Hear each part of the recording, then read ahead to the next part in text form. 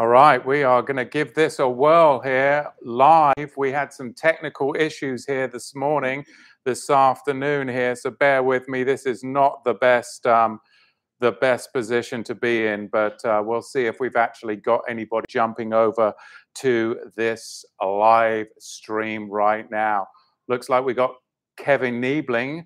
So while I'm waiting for some people to come over to this live stream, we are in Parsha Vayishlach, and he sent from Bereshit, Genesis chapter 32, verse 3, extending through Genesis chapter 36, verse 43. So if I can get maybe Kevin Niebling to give me a little bit of information, some feedback on the audio, on the visual. I've got Diesel Grandpa just showing up here. I can see you guys in the chat. If you could give me some feedback, tell me whether you've got good audio and whether this is actually going to work right now, okay? Here we go. So if you could just give me a little bit of feedback in the chat. I am not going to get into the teaching until I see that we have some good audio, that we've got some good visuals. And then those of you that had the brethren over on the other live stream channel, if you can get them to jump over here. And yeah, I know the angle is interesting, Kevin Niebling. You get to look up my nostrils this afternoon, and that's just going to be the way it is. I think, as you can see, freshly showered. I'm good with it. If you are, you can always turn off my ugly mug and just listen to my fabulous voice. So anyway, I'm kidding, people. I'm kidding. Bear with me. We are giving it a whirl. Our backup failed. Our in-studio failed. But you know what? Somehow we pivoted and shifted, and here we go. So bring the other brethren over.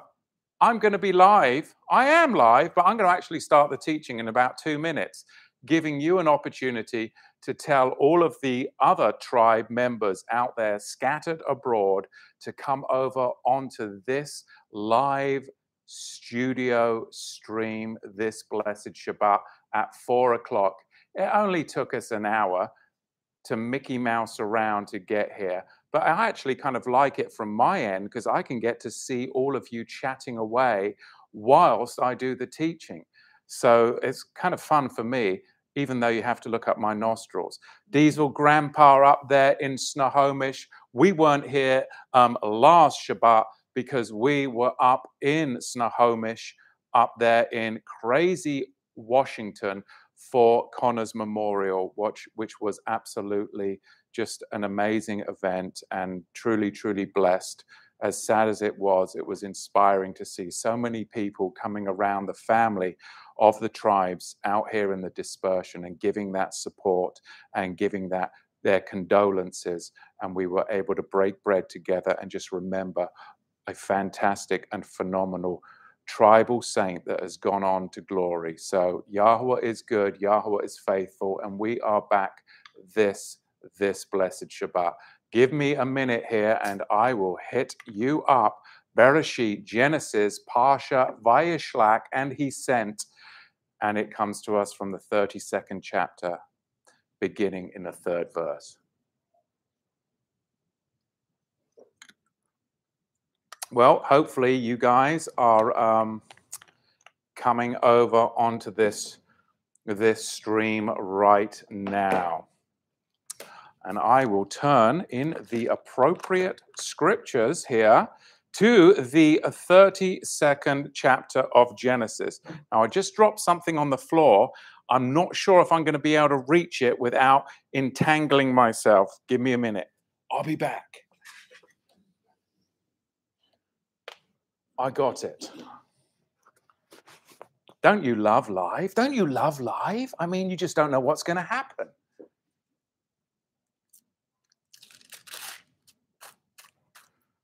Pause.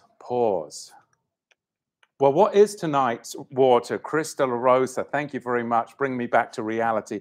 Tonight's sparkling water is Vita Springs well water with a touch of pineapple thrown in there just for a refreshing twang to help me get through this next hour here. What a eventful afternoon.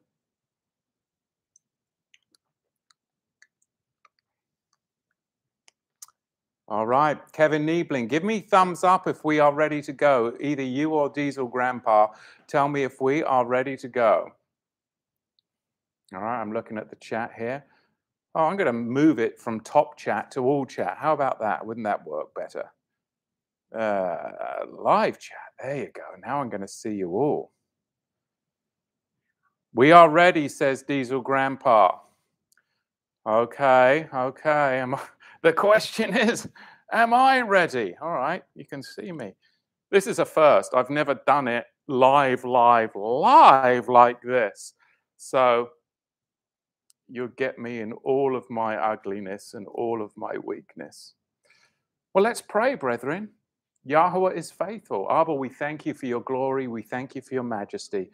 And we thank you for the power of your Holy Spirit, that in spite of this world and the technical problems that we may have, that we have the faith and endurance of the saints. And I pray, Yahweh, that your word would go forth out to the nations, because we know that your word is alive and with us today. Blessings upon all the brethren, the 12 tribes scattered abroad in Yahusha's mighty, mighty name. So here we are in Parsha Vayishlach in the Hebrew, which means and he sent, coming to us from Genesis chapter 32, verse 3, and extending, like I said, through chapter 36, verse 43. Of course, I hope that you are getting to walk through the Torah portion by going to TorahToTheTribes.com and downloading the Torah schedule for the year. Now, my recommendation with your family, with your friends, is to start reading the upcoming Torah cycle on Sunday, the first day of the Roman week, and continue to read it all the way through the week. And then on Shabbat, you'll be prepared for the teaching, because I'm just bringing forth my insights, but really and truly, the admonition is for you during the week to receive from Yahweh through the power of the Holy Spirit and through the living word, the insights relevant to your life, to your family, and to your community. So we have to dig wells together, and I can help and pray to bring more reflection on the Shabbat, but ultimately bring forth the waters yourself by digging into the word during the week. So here we find Esau meeting Jacob, after 22 years. And in the third verse, it says thus: Then Jacob sent messengers before him to Esau, his brother, in the land of Seir. In the land of Seir. Give me a second here. The country of Edom. And he commanded them, saying, Speak thus to my master Esau.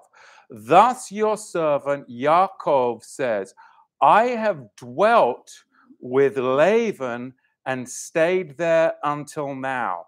I have oxen, donkeys, flocks, male and female servants. And I have sent to tell my master that I may find favor in your sight. Then the messengers returned to Yaakov, saying, We came to your brother Esau, and he also is coming to meet you, and 400 men are with him.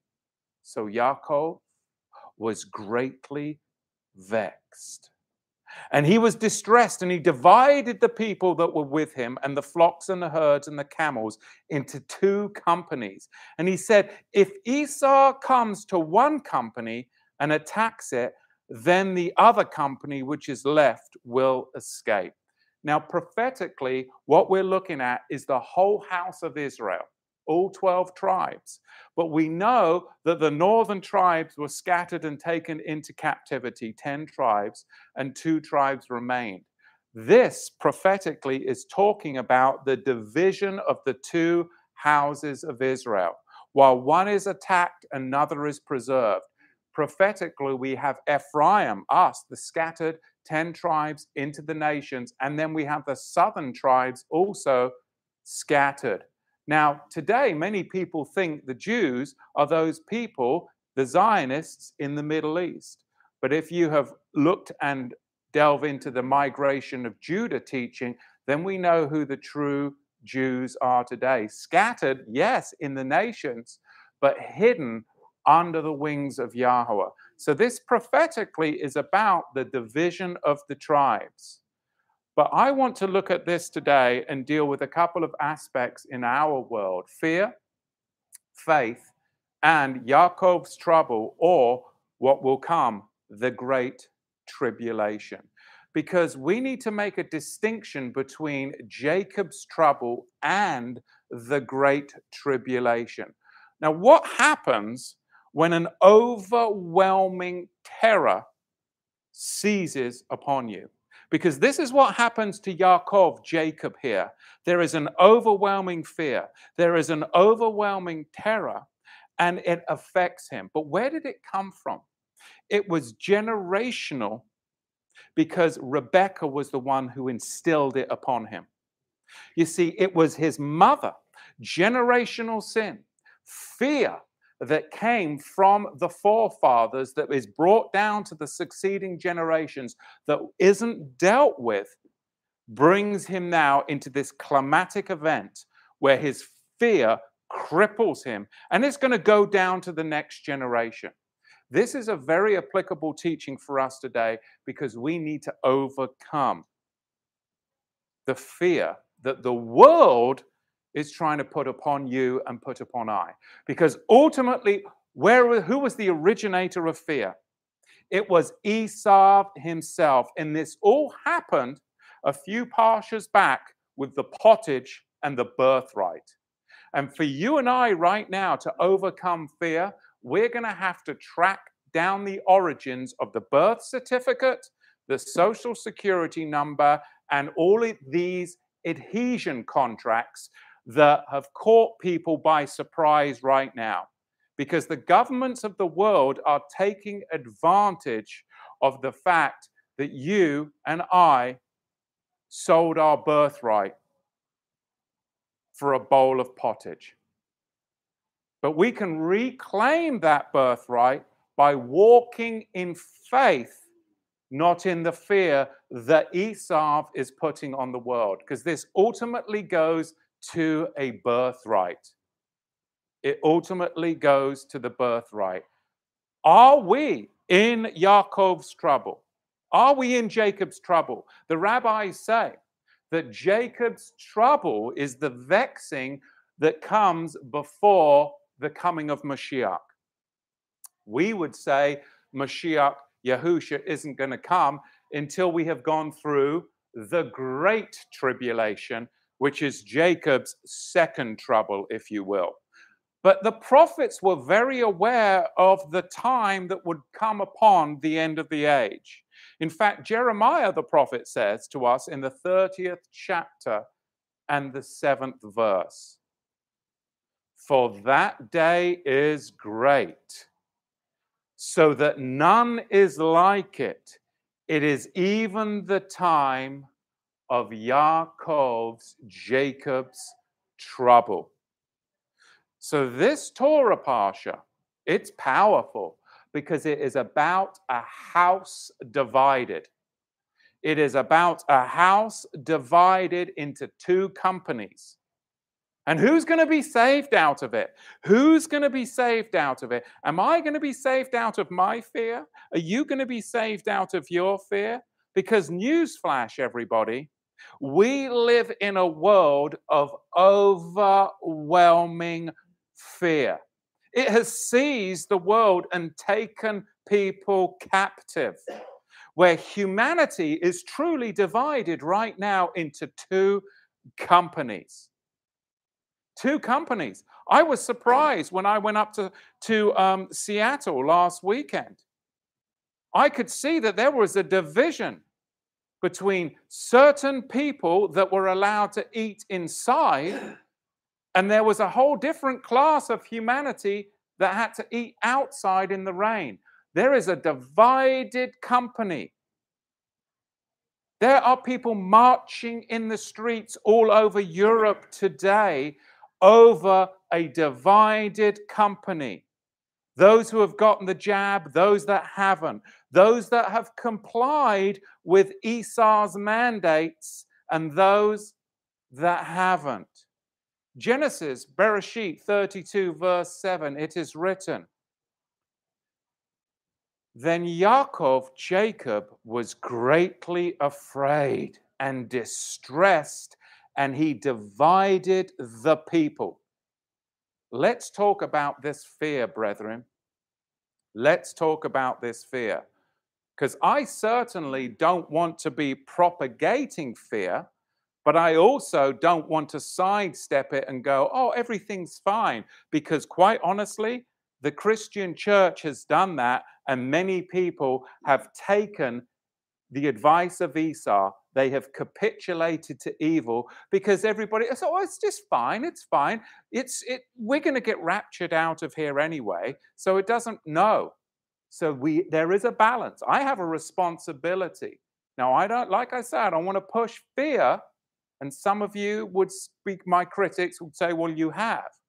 Well, you know, you can read and study the Revelation series, and yes, it was in the thick of 2020.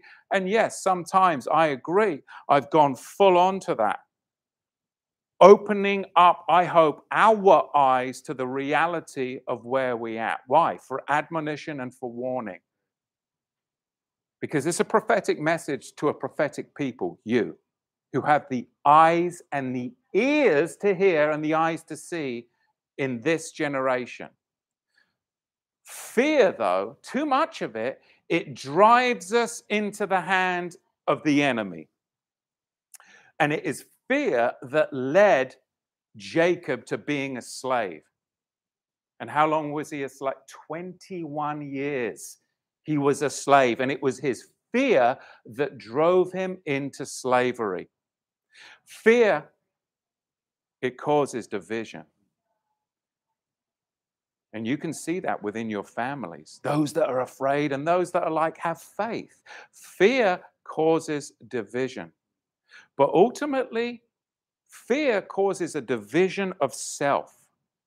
When I'm afraid, I am operating in my lower regions, the regions of my flesh, the regions of my soulish self. But when I am in faith and hope and power and ministry, I am operating in the higher realms of the Ruach, the Spirit. And I always go back to Romans 7, because that is my life chapter, if you will. And we were talking about it, the brothers, while we were trying to deal with all this technical stuff. And I'm like, oh, it's driving me crazy. And that flesh is rising up of frustration. But we've overcome. Might not be pretty. You've got to see my nostrils. It might not be pretty, but we're here together, brethren, the 12 tribes scattered abroad. Fear is a division of self. It's a division of you going into your lower regions. Fear is the lowest realm of ourselves. Fear resides in our carnal regions, the loins, the gut, the intestines, the very bowels of man. Fear, it can cause you to fall into immorality, which happens in the lower regions. It can force you to have self-hatred. That's what fear does, and doubt.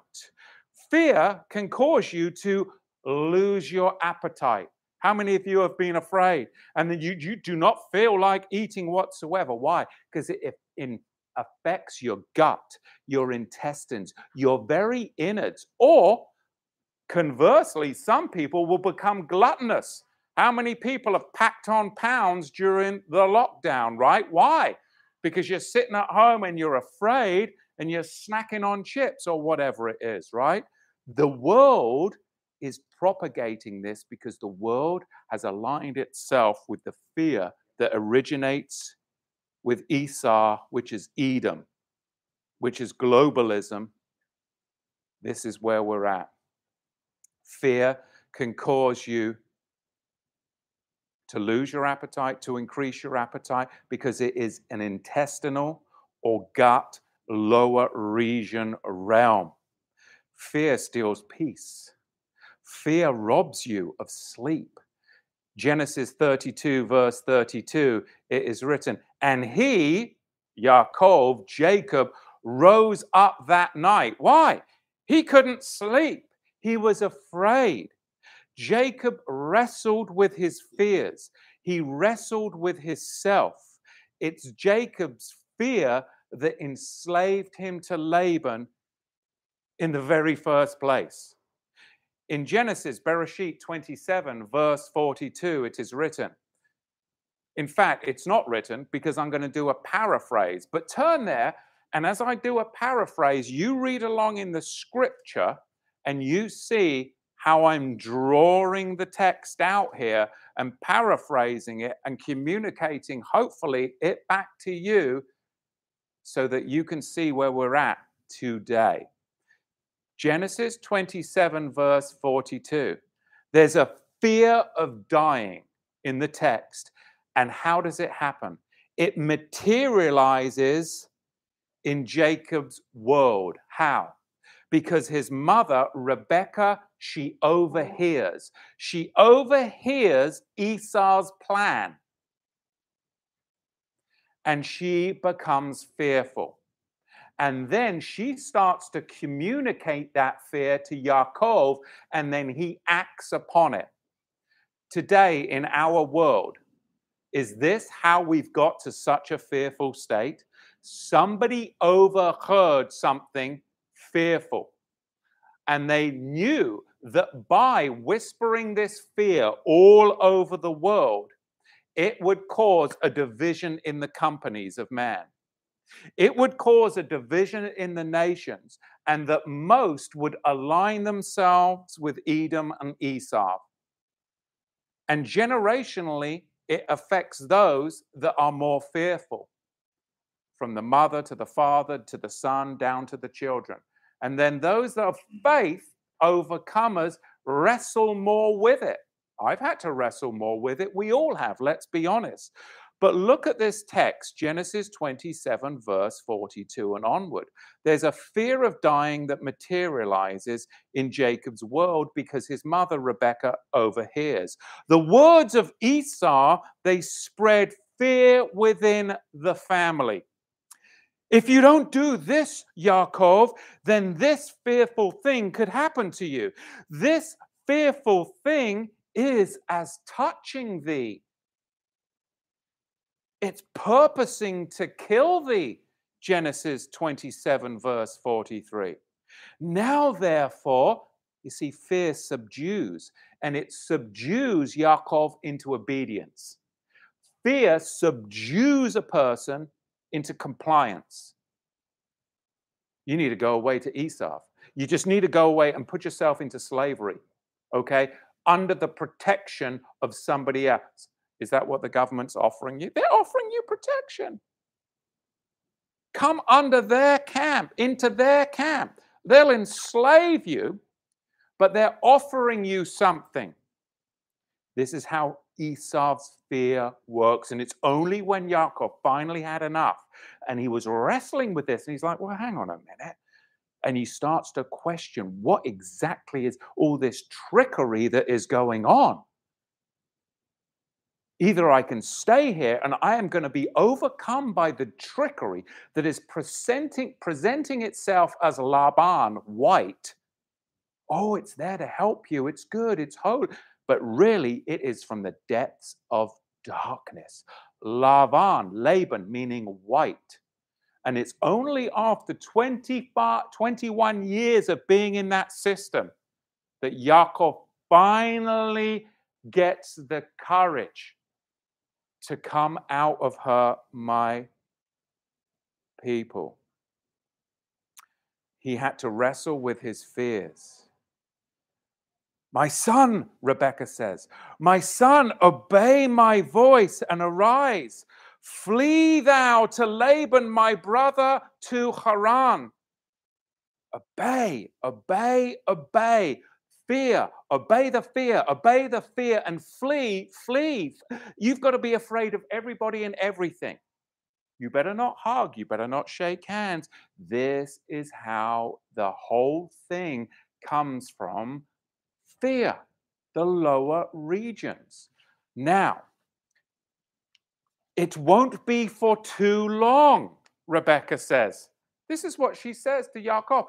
You know, it's just going to be a couple of weeks to flatten the curve. Genesis 27, verse 44. And tarry with him a few days. It's not going to be too long until thy brother's fury turns away. It's fear, brethren, that enslaves us, isn't it? Isn't it? The only reason Yaakov ended up in Laban's company was because he gave into the fear that invaded his world. It invaded his world. He capitulated to the fear of Esau. Yahweh is going to save us from the fear that this world is peddling. Brethren, he is. Yahweh is going to bring to an end the nations that are peddling this fear. That is what you are seeing being manifest right now.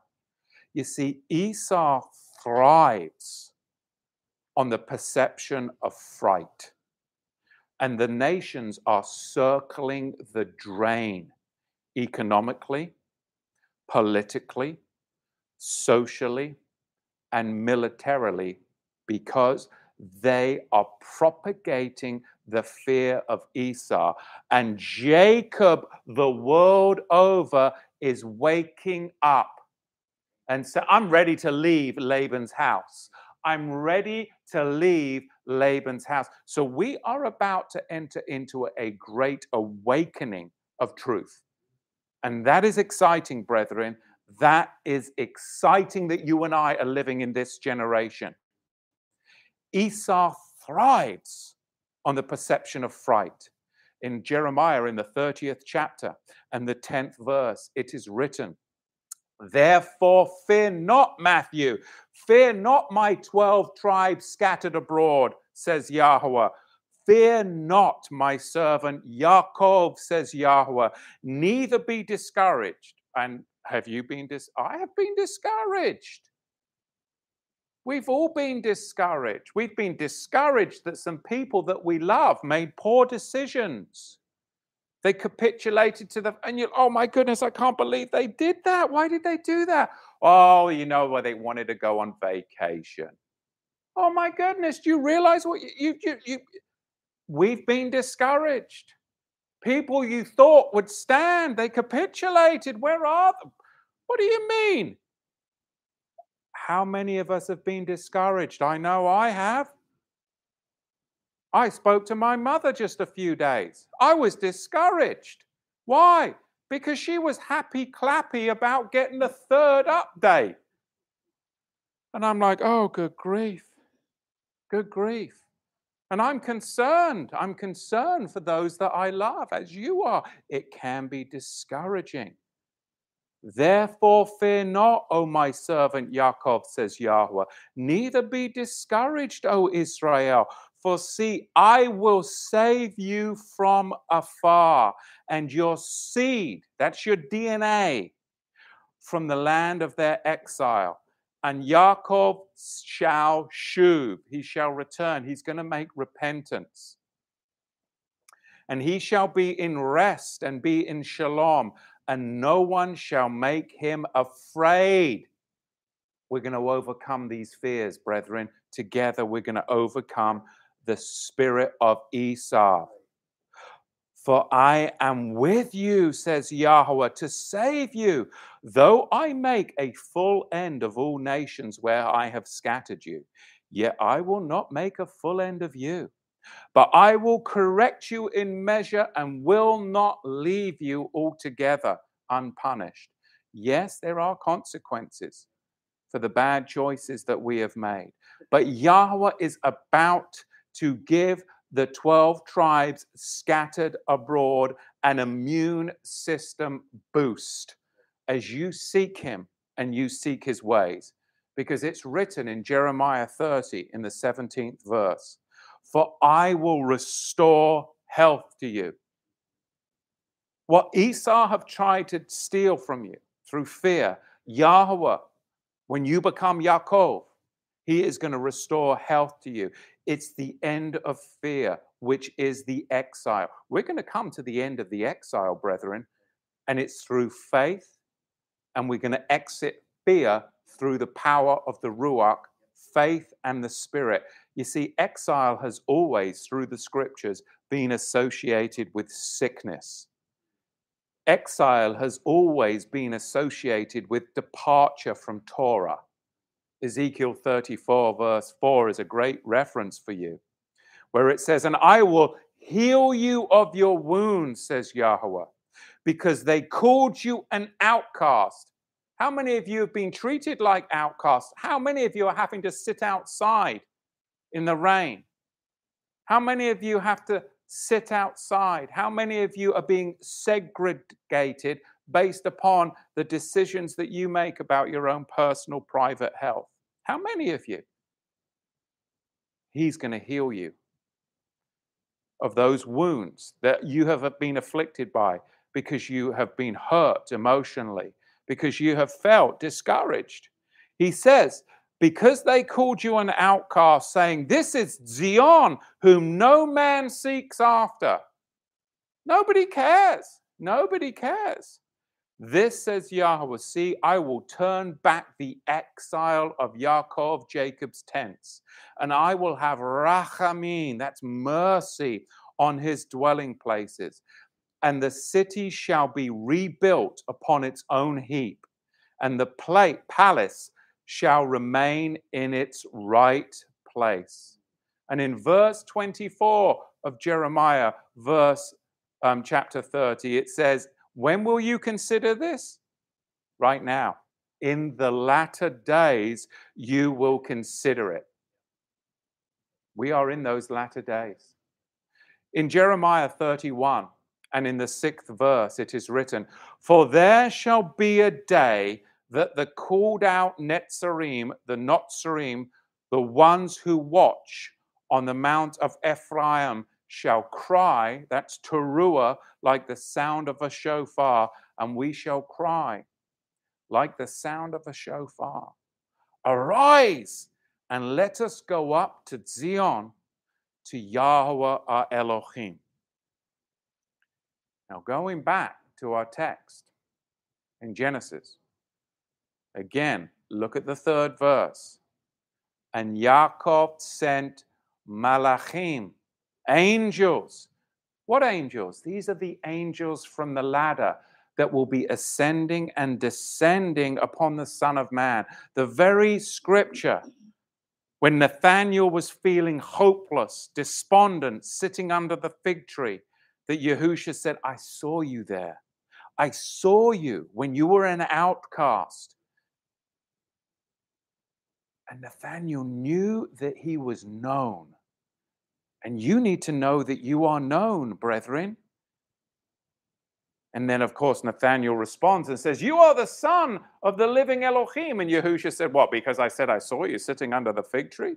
Brethren, you are known. You have always been known. He says, I foreknew you before you were in your mother's womb. But now is the time to come out of unbelief, to come. No, you haven't been overlooked. You are not the outcast. We have to give up the fear of Esau and move now and struggle to come into that faith that Yaakov finally gets to in the scripture. And Yaakov sent messengers, malachim, angels from the ladder there, before him to Esau his brother to the land of Seir, the country of Edom. And he commanded them, saying, so shall you speak to my master Esau. Your servant Yaakov says this, I have sojourned with Laban and stayed there until now. Until when? Until now, until this time of my trouble. Until the time of Yaakov's trouble. This refers to the two 21-year times in Yaakov's life and the two 210-year cycles in the nation's fulfillment. Now, many people think that the children of Israel went down into Mitzrayim for 400 and something years, 430 years, based upon a misreading of the text. They were enslaved for 210 years down in Mitzrayim in Egypt. And you can cross-reference that with Shemot, Exodus chapter 6, and the genealogies. It's 210 years. Because I shared just a few weeks ago, you may remember, that there are cycles and revolutions within nations. And there was a 21-year cycle in the nation that Yaakov came from Yaakov, Jacob. And then there was another 21-year cycle. And these were cycles of fear and tribulation, which led to a 210-year cycles in national fulfillment. Meaning they are political, social, and cultural. A few Torah portions back, I shared with you about there being 3 cycles of a 28-year cycle that led to an 84-year cycle of thrice that then leads to a 252-year cycle. You may remember that. Now, if you were to look back at that teaching and you were to look back at those cycles, you'd look at the 80-year cycle and you'd look at how in 1848, which was 2 cycles ago, there was this populist uprising. It lasted for a bit. You know, Karl Marx wrote at that point the Communist Manifesto. Are you seeing that cycle right now? Are you seeing Marxism and communism being recycled? How is it? How can it be so? You had the springtime of the people revolution in 1848 in Europe. There's another revolution going on in Europe right now because people are pushing back against this kind of cycle.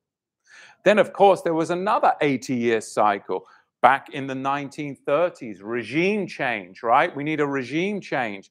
Of course, we had World War II and all that entailed. And of course, we had FDR's New Deal, right? And I spoke about that, where there is no money. And then that next 80-year cycle brings us to possibly Yaakov's trouble. Are we there right now? Are you in Jacob's trouble? Is the society, the world currently wrestling with a division of people? There is this section of society and there is this section of society. One camp is given into Esau, another camp is wrestling and questioning and trying to really tap into being that overcoming of all of your natural senses are fear-based. Right? There's a division of the camps going on in the world right now. People are primed for the gospel message. Because Jacob is scattered abroad as the 12 tribes, and Esau is hunting him down with fear. We see that Esau is collectivism, a collectivism of fear. We're all in this together. We're all to be afraid together. We all need to be seriously afraid of touching the doorknob. We really do. Versus Yaakov, Jacob, who's all about individualism. You know, I'd like to just be able to be left alone and steward my own vessel. Is that okay? These are these cycles of 80 years. Esau is all about central control. Central control. Whereas Yaakov is a generational shift. I'm leaving Laban. I'm leaving. It's a generational shift. We have to think about the times and the seasons in which we are in, because I believe that is a shift from fear to faith. Yaakov's first trouble. The world currently, brethren, as we can see, is full of fear. And that fear has compounded the world's trouble. But that's not all that is at work today. The populations of the world who have bought into this fear and trouble have also been taking payouts in the form of Laban's benefits. And what they don't realize, just like Yaakov, Jacob, they have been robbed. They have been absolutely plundered. They are no longer beneficiaries of their own labor. Was Jacob a beneficiary of his own? Not really. No, he wasn't. He was an indebted servant, was he not? How many of you are actually beneficiaries of your own labor? Well, if you're beneficiaries of your own labor, then why are you still part of Mystery Babylon? Aren't you entitled to be the beneficiary of your own labor? Yaakov was in fear, and that fear allowed him to buy in to Laban's servitude and slavery, because he thought Laban was going to take care of him. Jacob was in fear, which brought trouble when he sojourned with Laban. When Jacob arrived in Haran, he was a pauper. He was a pauper. He was broke. He was destitute because he was actually robbed of the dowry that his father, Yitzhak, Isaac, had given to him for his bride. He was robbed by a son of Esau called Eliphaz in exchange for his life. And I think people are starting to wake up to the fact that they have been robbed of their dowry. They have been robbed of their inheritance at birth by this plan of Esau. Now, in fact, some of you may have the book of Yasher. I'm going to read to you from the book of Yasher in the 29th chapter and the 30th verse. This talks about how Jacob was robbed of the dowry. And Isaac finished commanding Jacob and blessing him. And he gave him many gifts, together with silver and gold. And he sent him away. And Jacob hearkened to his father and mother. He kissed them and arose and went to Padan Aram. And Jacob was 77 years old when he went out of the land of Canaan from Beersheba. People don't realize how old he was. And Yahweh's plan for his life had not even unfolded at this time. You have not been overlooked. Yahweh is with you, brethren. He has a plan for you to come out of all of that fear, all of that slavery, everything that you have been told about how the system, the man is going to take care of you, is slavery. It's not true.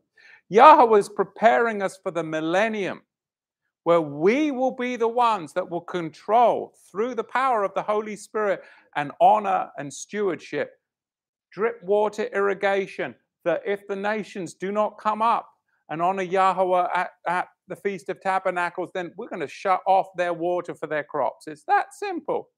No longer a part of this one world order. No longer. It's happening all over the world. The 31st verse of the book of Jasher in the 29th chapter. And when Jacob went away to go to Haran, Esau called unto his son Eliphaz.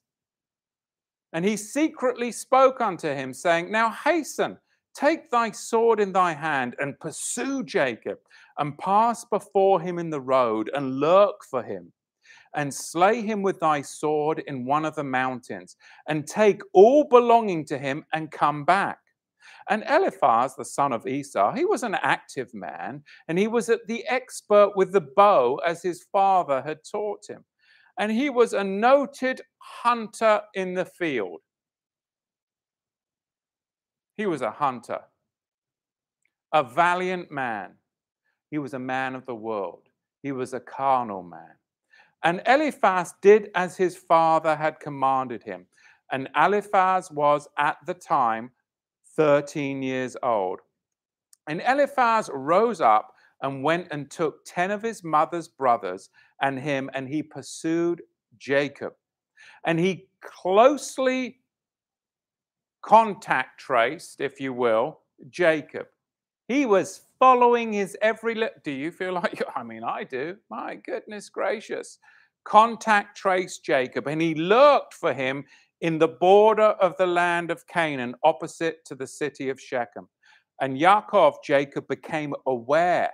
Whoa, hang on a minute. My phone's tracking me. You download the. Are you starting to become aware of things that maybe at first you thought, oh, it's kind of convenient. I like this.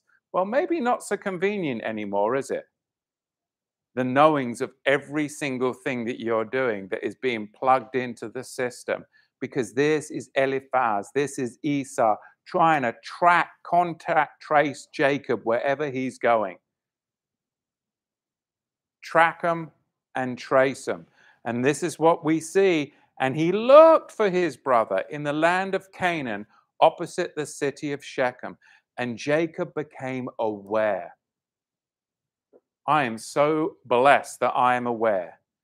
It's my faith that makes me aware. It's your faith that makes you aware. Otherwise, you'd be unaware like the rest of them.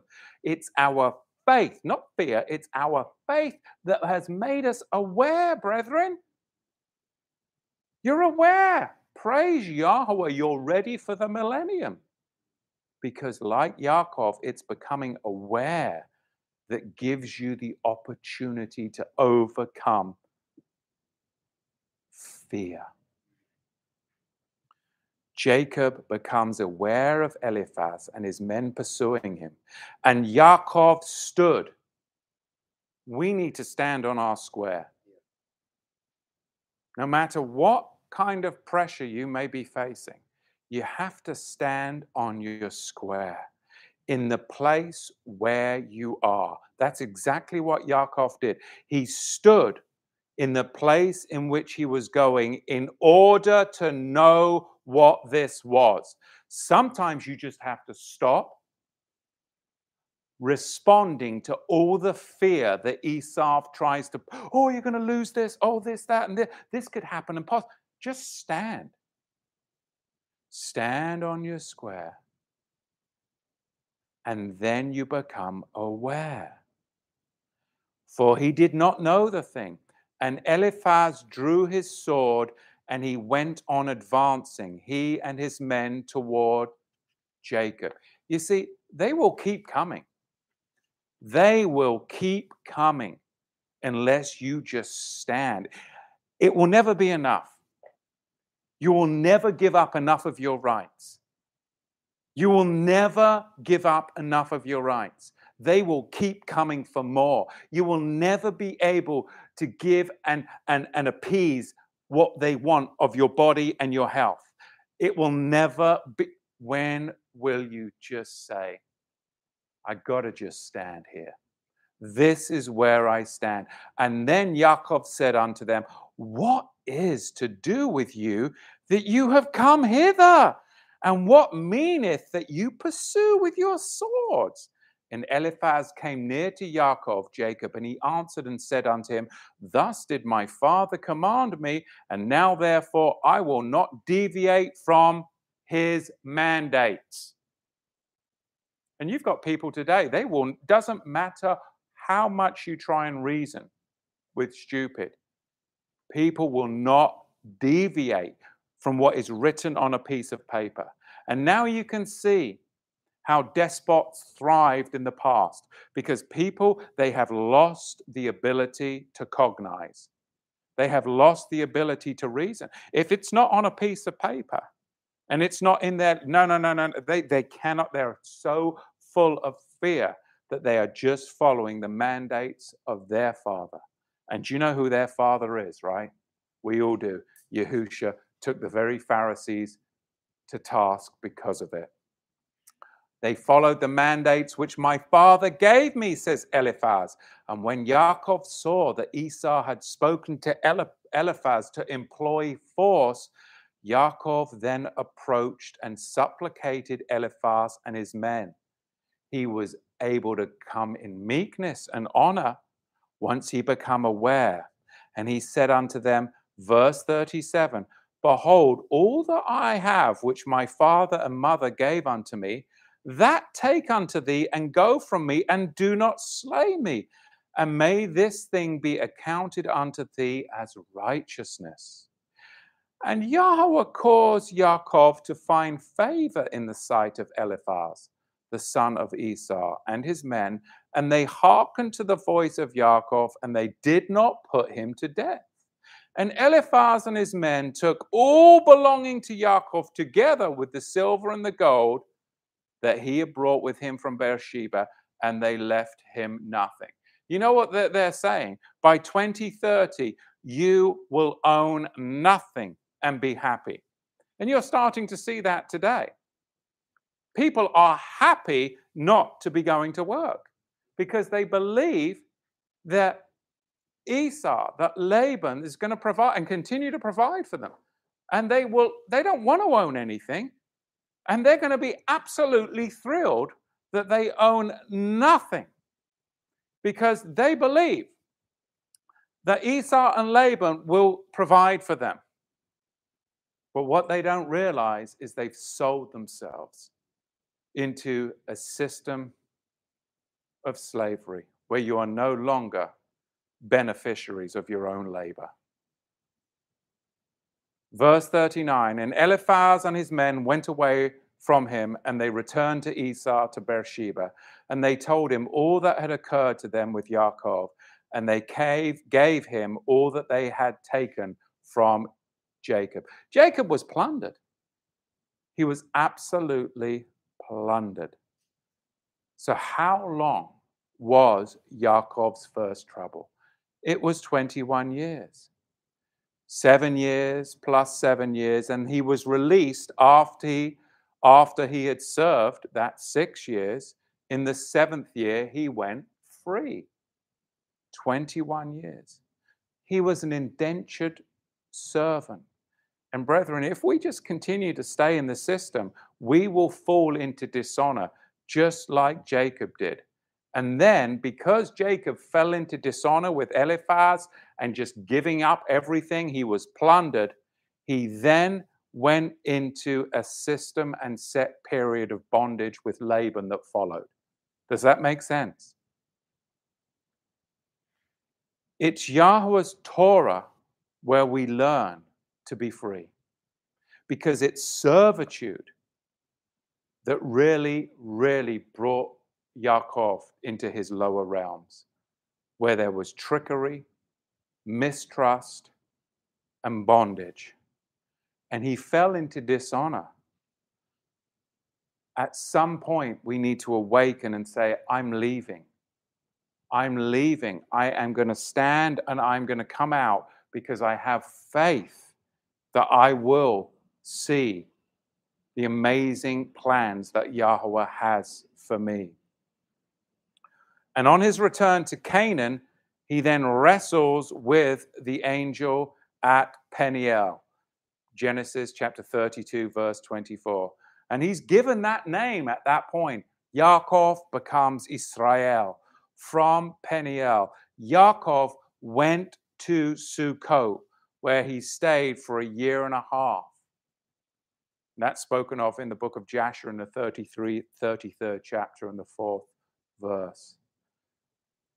What's really significant, I think, as you look at the cycles, going back to those cycles, whether it's a 21-year cycle of slavery and servitude, or like the 210-year cycle as the families of Jacob went down into Egypt. They grew into a multitude. It only took 210 years. But what you see in our life cycle 210 years ago, there was this uprising over taxes, right? And look where we're at right now. 22 and 21, they're very significant, especially if you look into the Hebrew gematria, because you'll see that 22 is the number of light, and it appears 22 times, actually. It's quite fascinating, in the Gospel of John. Now, 21 is indicative of bondage. 21 years with Laban in bondage to sin, prior to this great release that you see happening now. When he came into the 22nd year, there was this great release. So these two numbers, they represent a progression from slavery and servitude, hard labor and bondage, caused by what? Following fear. The fear of the flesh causes you to go into bondage and slavery and servitude, which is why it's being propagated so much now, because people are afraid. Well, I'll stay home. I don't want to go to work. Oh, I'm going to be taken care of by Laban. And now there's jobs everywhere and nobody can hire because nobody wants to work, because everybody's going to own nothing and be fabulously happy by the year 2030. This is all part of Agenda 21. You see, the last generation, brethren, will experience 42 months of tribulation. 42, of course, being a double Jacob's trouble.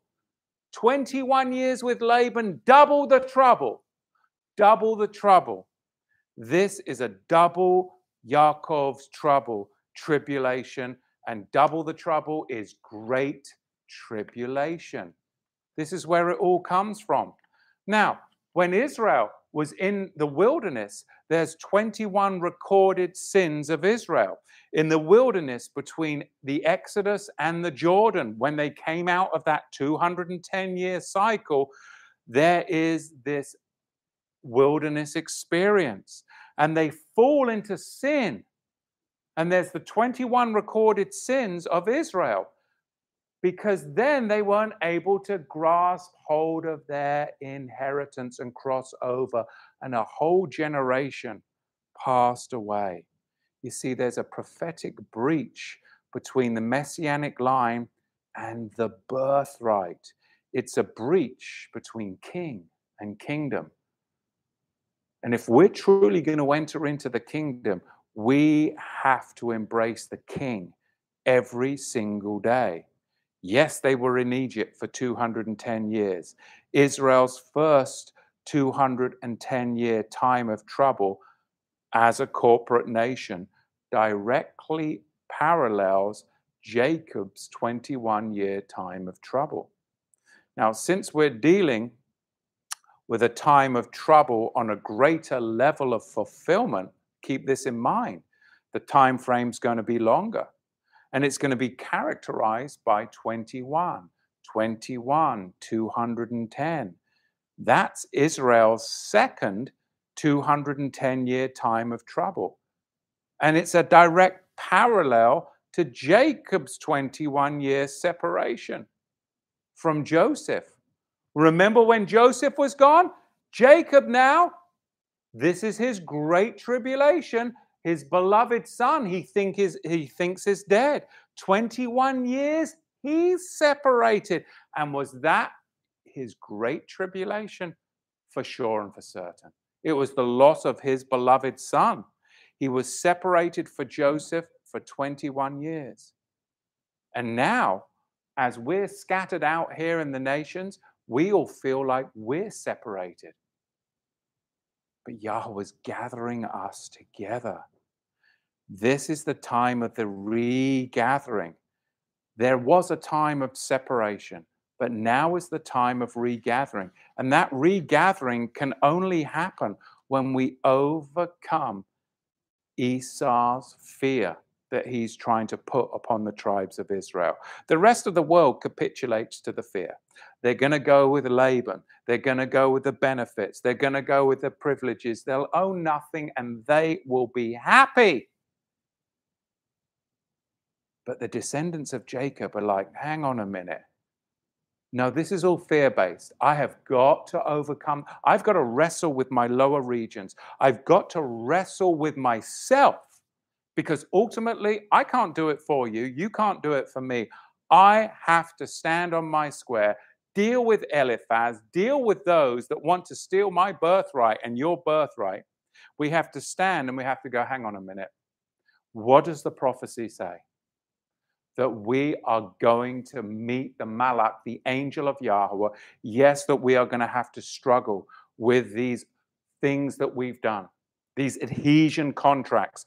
Yes, my mother signed on the line and I got a birth certificate. What does that mean? What does this marriage certificate mean? Well, it means that you're in partnership of a union with the state, okay, which means that they have access to your children until you rescission these things. What about the social security number? What about it's review time? It's review of the adhesion contracts, because everything, brethren, is commercial, because Mystery Babylon is commercial.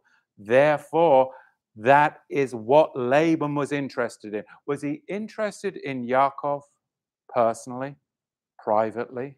No. He was interested in Yaakov commercially. What Yaakov could produce for him. It's all commercial. And if you stay in the commercial realm without making a shift in this next season, you will own nothing and you will be happy. It's time for us to look at the adhesion contracts with Laban. It's time for us to reflect upon the things that we once did and change and pivot and shift to the new world that is coming. And it's the millennium where there will be those that are indentured servants to the Esau Labanite system. And there will those that will go into the promised land, the sons of Jacob, the 12 tribes scattered abroad. And you will be those in the millennium reign. And I believe that Yahweh is preparing us to walk as kings and priests on this earth, as everybody else is now deciding to capitulate to the fear, to the terror of Esau. It truly is an awakening. Either we stay signed into Ishmael, we stay signed into Esau, we stay signed in to Laban's birthright, or we make a decision. We start to look at those adhesion contracts, we rescission the contracts, and we secure our birthright with Jacob. And Jacob's birthright is secured by Joseph, Messiah ben Joseph. And when that happens, brethren, you have a status change, a status correction, and you become kings and priests, no longer operating in a commercial venue. You're now operating in a kingdom realm, and it is powerful. So I can go right to the chat right now because I see you all here, and I'll have a couple of minutes of chat. And I pray that this, even though it was a little bit odd, wasn't it, doing it like this, that you were able to enjoy the teaching and give me a moment here. Levi, would you pass my spectacles to me, please? Thank you very much.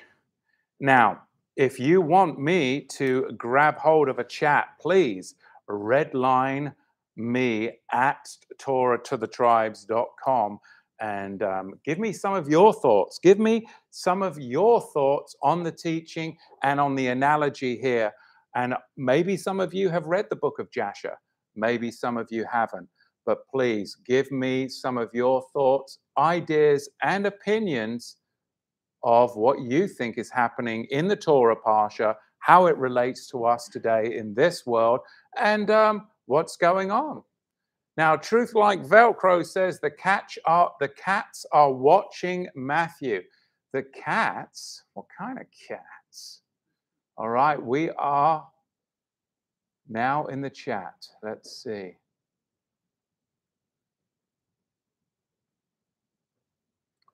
Got the live chat here.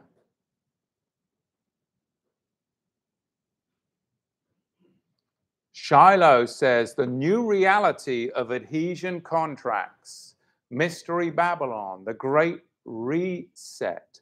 They will own nobody, and they, the wicked reprobates, will have no shalom.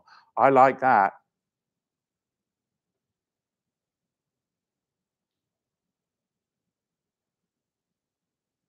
The Torah portions are fabulous. Alex de Adam. That's for sure. Yes. Praise Yahweh.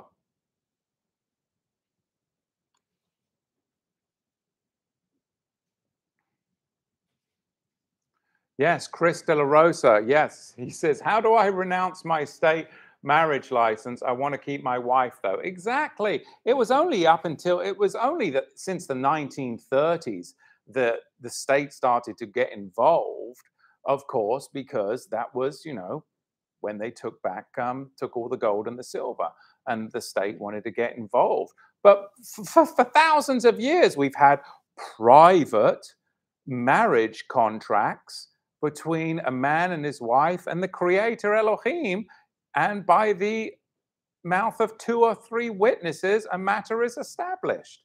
It's really not difficult. There's no reason for the state ever to be involved in the private affairs of man. But we have been, of course, duped into this from birth. But now is the time where Jacob is saying, hang on a minute, Laban, I don't want what you have to offer anymore. I don't need it. I'm willing to go with Yahweh, with my faith, and Yahweh will provide. And then the others, those that give into the fear, they again go with the other way. These are questions, Chris De La Rosa, that we will do a seminar on at some point in the private. And I think we are collecting enough resources together to bring forth a lot of help to the community. So be patient as we research, learn, and of course, pursue. Truth Like Velcro says, thank you for such a great analogy of Laban's house to the New World Order, or at least the world as we know it now. The snake bite is another 7 years of hard labor with death. That's a good analogy. Thank you, Truth Like Velcro. Kevin Nita, thank you for the message. It always helps keep things in perspective. Oh, thank you, Baruch Hashem Yahweh. Sorry, my chat just jumped on me there. Oh, here we go. Bear with me, guys.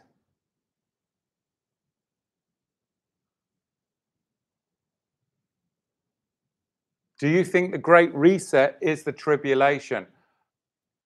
I think that it is definitely looking that way to me. It really is. But, no man knows the day or the hour of the coming of Mashiach, but we can sure know the seasons and the times that we follow the Moedim, listen to the sound of the shofar, and my goodness, it is moving fast. What would take 10 years now is happening within a year.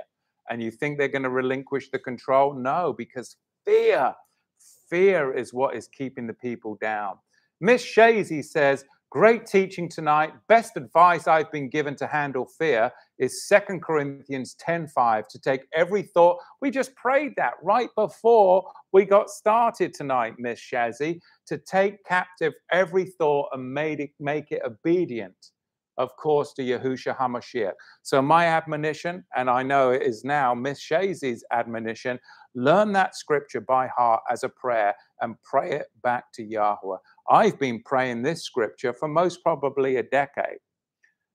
And you'll be amazed if you have any controversy in your life or any problems whatsoever, and you pray this scripture, it literally pierces the veil and the power of heaven comes into your life and brings shalom. It truly is amazing. We have a Melchizedek wife, and she says, Yah gave me a dream, November 2014, that the USA would be invaded by China and Iran by robotic soldiers. We were starving, no food. The toddlers couldn't find bread, but it meant the word was hid. Many people have been contacting me about their dreams, and there is seemingly a correlation going towards this very theme that does make me wonder.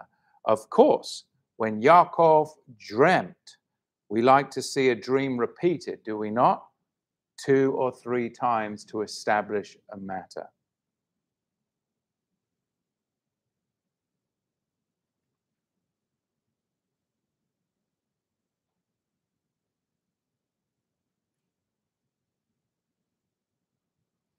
Megan W, yes, if they introduce basic income, will they? Yeah, anything that there's always going to be strings attached in the commercial venue, in the commercial realm. They can only operate commercially. Commercially is where the power is. But if you don't choose to contract in the commercial venue, there is. And some people get upset. Well, I have a right, according to the Constitution, to be able to travel, and I should be able to go and fly and see my mum. No, you shouldn't. Where do you get that? It's called a commercial airline. It's commercial. We're not thinking. See? No, you don't have a right to fly. I don't have a right to fly. If I was, I would be a bird. All right. Now, do I have a right to travel and walk and to be able to move? Yes. In my wagon? Yes. Across the prairie? Yes. But not to fly, not quite yet. You know, I'll have to wait to the resurrection. And then that right will be bestowed upon us all. Modesto Gaza, Shabbat Shalom, my brother. I keep having dreams and signs in life about eagles. Now, they can fly. What could the eagle symbolize biblically? Well, many things. Of course, it was those birds of prey, those unclean birds that came down upon the carcasses at the division, at the covenant. So oftentimes, you know, where the eagles are, the vultures are. What is the symbol of the United States? What is the symbol of much of this commercial venue that is, of course, Levi, would you like to come up here and teach? All right. All right. I'm going to be doing some vulture stuff on you in a minute. Crying out loud. Oh, I tell you, these boys are mine. Does anybody feel it? Does anybody feel it generationally? The apple doesn't fall far from the tree, Levi. You want to come up here and say hi? You want to put your mug on the screen? No, he's not. He's getting worried. Fake Jaws. Oh, that's a good. Fake Jaws. Fake Jaws. Fake Jews. JOOZ. That is a username. I'm not gonna use the rest of your username, and I like your icon. And I'm surprised that they actually allow that username. Make sure to leave all the false doctrines we learn from the world while leaving Laban's house. Thank you. Or the satanic snakes will pursue you, like Jacob was, because his wife took Laban's false gods with him. That's a very good analogy right there. Exactly. We can't be bringing the false gods with us. And my goodness, are they getting ready for that season right now, aren't they? In the commercial, and that's a commercial venue, isn't it? If ever it was one. My goodness gracious me. Megan says, I always thought flying wasn't normal for humans to be doing. Only we're to be flying and soaring in our dreams. I often have dreams of flying. Do you? I do. In my dreams of flying, I breathe and I go, and then I get higher and higher and higher. Do you have those, Moshe? You don't? Why are you laughing at me? My eldest, my Bachor, my firstborn, is grinning at me like a Cheshire cat. Why are you laughing? You want to come up here? I got my boys with me today. I tell you. It's fun, isn't it? I can see all the chat. Chris De La Rosa, where are you at, Chris? I always ask, but I always forget. Pixie from Dixie, there's so many of you that are so faithful. And we even had such a mess up today, but we managed to pan it through and go live for an hour and 15 minutes. It's amazing what you can do with technology. Baruch Hashem Yahweh. Mary Trotter has totally got the wrong end of the stick. And she says, let me get this straight. If we don't get rid of our birth certificates and marriage certificates, we may not enter the kingdom of Yahweh. Mary, you've got that all upside down backwards. I don't know if I've ever read such a thing in scripture. That is not what we were saying. You weren't listening. Mary! But you see, that's what happens. That's what happens. Maybe I'm just a terrible communicator, and that is a huge possibility as well. No, that's not what I'm saying. Yahweh is bigger than your mistakes and my mistakes. But if you continue to take benefits from the man, you might find yourself going down a slippery slope to a FEMA camp. That's all I'm saying. All right? And we're talking about this world. Yahweh will always bring his saints into the next world. But if we don't question what's happening in this world, we will succumb to the consequences of being lukewarm in this world. That's all I'm saying, Mary. And don't worry, I'm just kind of teasing you a little bit. I'm not picking on you.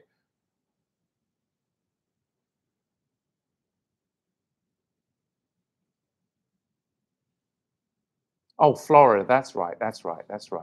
FEMA Region 4. Thank you. Speak to me in proper language. You're in FEMA Region 4. J. Daniel. Oh, she got deleted. Oh, dear me.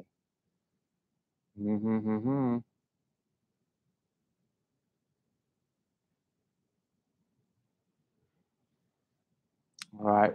I think we're coming to the end of the scroll here. The end of the scroll of the live chat, not the end of the scroll of scripture. Now, hopefully next week we'll be live with the traditional system. But now I know how to do it this way. I think we're going to be set, because I don't need any Bluetooth or any nonsense like that with this system. Yes, I'm going to have to make sure that my nose is fresh and groomed. And, you know, you've got this big mug looking at you. But I try to stay back somewhat. I hope I didn't get too close to you. Bless one another. Of course, if you're watching this after the live, then please leave some comments down below and give us some thumbs up right now, those of you that are remaining. It really does help to get the algorithms up and to draw in other tribal brethren that are out there surfing the YouTube righteously, and then we'll ping up on the collection on the side. And remember, you can always go to TorahToTheTribes.com/connect. Connect at Shabbat Fellowship. Shabbat Fellowship is just blowing up, and I'm just so thankful to all of the stewards, Miss Tamara and Joshua down there in Arizona in the desert heat, for stewarding that platform, and so many others. We've got the Women's Fellowship, we've got the Men's Fellowship, we've got Torah Youth, so many places that you can connect with one another. So please do that. And those of you that do support the ministry, with your prayers, they're most important, and your giving and your gifts, thank you so much. It is a battle, as you can see. And there are all kinds of problems and trepidations along the way. But Yahweh is faithful. You're part of a prophetic movement of the gathering of the 12 tribes that are scattered abroad, that he wants you and I to walk as kings and priests upon this world as they go into captivity and slavery, and they're going to own nothing and be happy. Whereas there's going to be another people, a division of the camp that will be stewarding the millennium. Drip feed irrigation. And if they don't come up to the feast of Yahweh, we're just going to be, oh, you don't get any water. I know, I'm silly, but these are the ways I see the scripture. Do you? Put it in the comments below, and I'll catch you, Yahweh willing, next week live, either on this funny little camera or on the traditional system, but we'll be live. Yahweh bless you. And thank you for your patience. I know I can be a salty character. And I know sometimes I can, Mary Trotter's like, I don't know if I'm going to watch anymore. But you see, that's just the way I communicate. And some would say it's terrible, and others would say great. But thank you for being patient. I'm a man just like you. And you know what? We make mistakes. Oftentimes, people try and put me up on a pedestal, and that is not where I belong. I belong down in the troops, with you. And that is where the blessing is. And that's what I love about when we gather together at the feasts of Yahweh.